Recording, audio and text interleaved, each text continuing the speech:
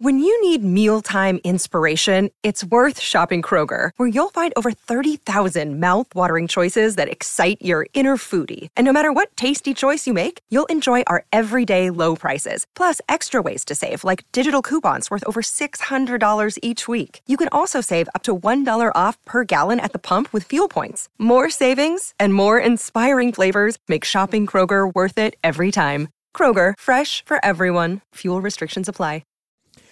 Luxus Grates, the leaders in customisable aluminium drainage. She was an eventful night at the MCG from start to finish. Collingwood by 8 points over Geelong. One of the prime movers for the Pies is Jack Crisp. Jack, great to have you with us on Crunch Time. Thanks for having me, boys. Hope you're well. We are. How do you reflect on it the morning after? It was a hell of a night. Yeah, no, it was really good. It's obviously fantastic to have so many people there in the crowd. But, we knew it was going to be a great game. A lot on the line for Geelong especially. But, we needed to find some form again.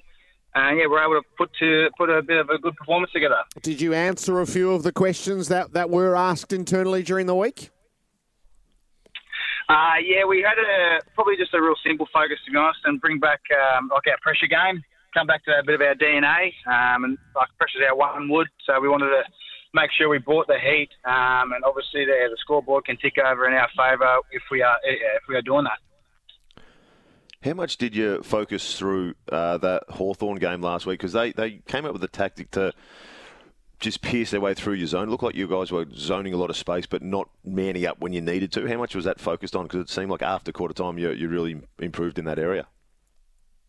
Yeah, well, that was probably a big focal point throughout the week as well. We had a bit of a strong review, I guess, on the team defence side of things. Yes, it's all well and good to get into position, but then it's another stage to communicate with the people around you, be a bit physical, be on your toes, energetic, ready to come forward and take out those shorts. Because last week, we were just kind of folding back a bit too much and giving up all those easy short kicks. And then, same with the first quarter as well. Geelong pulled those three-quarter kicks. Does it surprise you, throughout the year you've had so many injuries, but blokes continue to stand up? You look at last night, Darcy Moore went out and other blokes filled the void again. Does it surprise you, the resilience of your football club, and how it doesn't matter who you lose, you go back to playing the same old football? It doesn't so much surprise us or surprise me anymore, to be honest. I think a lot of guys have really tipped into knowing multiple roles, and we pride ourselves on being quite versatile. So I think, because in football, obviously, as you know, you can get caught out of your primary position plenty of times before. So you just got to be able to play different roles when required. Lucky we had Billy Frampton come in. He was actually going to play a bit of a forward ruck role for us, but obviously with Darcy going down, he had to come down back and be our key defender. So we're able to move the magnets around a little bit, and still able to play really well. You had a sub in Jack Ginnivan last night. He obviously had to go back and do a fair bit of work at reserves before he got his game again. He came on. It seemed like he sparks the crowd whenever he comes onto the football field. He got to the right spot. That second quarter when he replaced Darcy Moore, he gave you guys a bit of a boost, and you sort of got a bit of momentum from that. And he had a fair game for first game back after a while. Yeah, no, I agree with you. He had quite an impact, which was pretty good. He'd been chipping away, obviously for a while now in the VFL on the border. Had been playing some great football, just biding his time, and then got his opportunity last night. And you can tell he grabbed it with two hands. He set up, I don't know how many goals it was in the end, but he played really well, attacked the ball really hard. And then played the team first football, gave ourselves best shot, and helped impact the scoreboard. So really, really pleased with his performance. Jack, where are you playing at the moment? Where do you like playing? You've been mid, you've been back, you've been everywhere. I just thought last night your back line was as good as I've seen it on Counterpunch for a long time. I know you've had a bit of a lull over the last month or so of football, but last night it was express out of the back line. Yeah, well, I have been playing everywhere, but that's all right. We've got, as I said, different guys that play different roles, and whatever that's required for the week, we'll get the job done. But it was really good.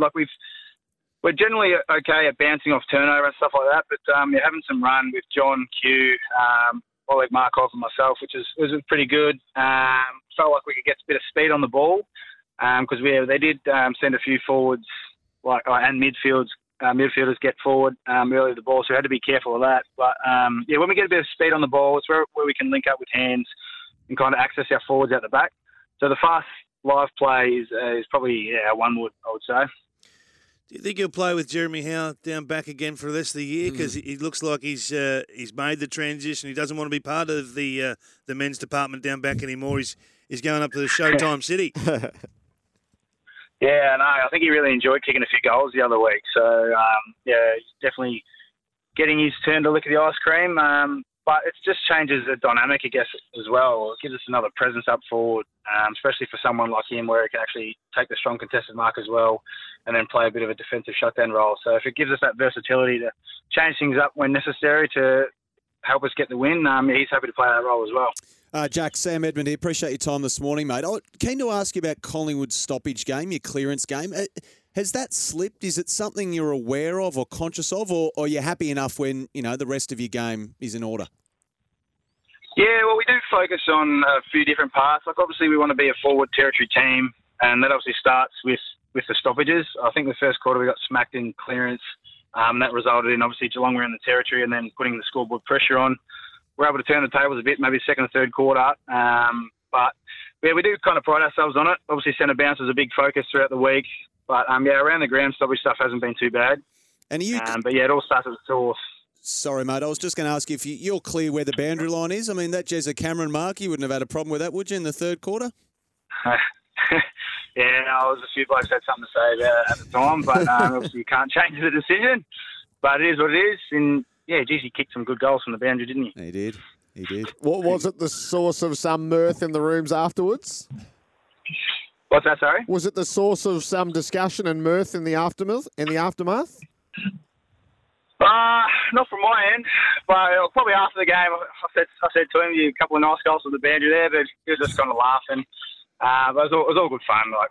We happened to get the win, which is what we came there for. Jeremy obviously played really well, put us under the pump a fair bit with 7 goals, I think it was. So it was a great game all around. I think the big question for us on the outside looking in, Jack, is what is this win? Is this a win to stamp? Yep, we're back and we're rolling again. We're gathering for a real tilt in September, or was it just one of those wins you just had to have and don't read too much into it? Well, I think we may have had a bit of a form slump, obviously, but I think we're just kind of rediscovering our DNA a little bit. We're a pressure and fight and forward territory team, so hopefully you'll see that over the next couple of weeks. Just kind of coming back to ourselves and making sure we're continually trying to get better, but there's obviously all facets of the game you can grow in.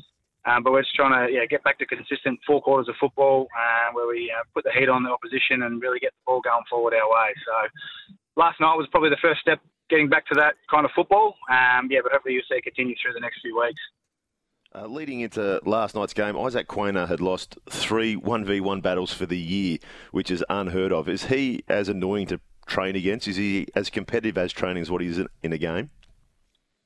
Yeah, he tips in a fair bit to his football. He's very strong, he's quick, his repeat effort, sprint meters and stuff that he puts on the GPS as well is quite strong. So he's definitely one that's hard to match up against, but always gives his all. So it's great to have him part of the team and love playing with him. Hate to play against him.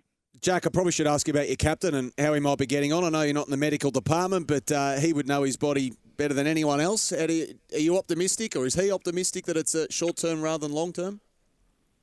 Yeah, from what I gather, he's pretty optimistic. It's more of a cautionary approach, I think, given obviously he has had a few hamstrings in the past. So you'd better come off and get subbed off where you can before pushing through it, especially this time of year. We'd rather obviously have him out for 1 or 2 instead of 5 to 6.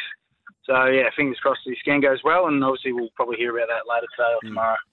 We'll all wait to hear. Jack, terrific to have you with us. Good luck for what's to come in the remainder of the season.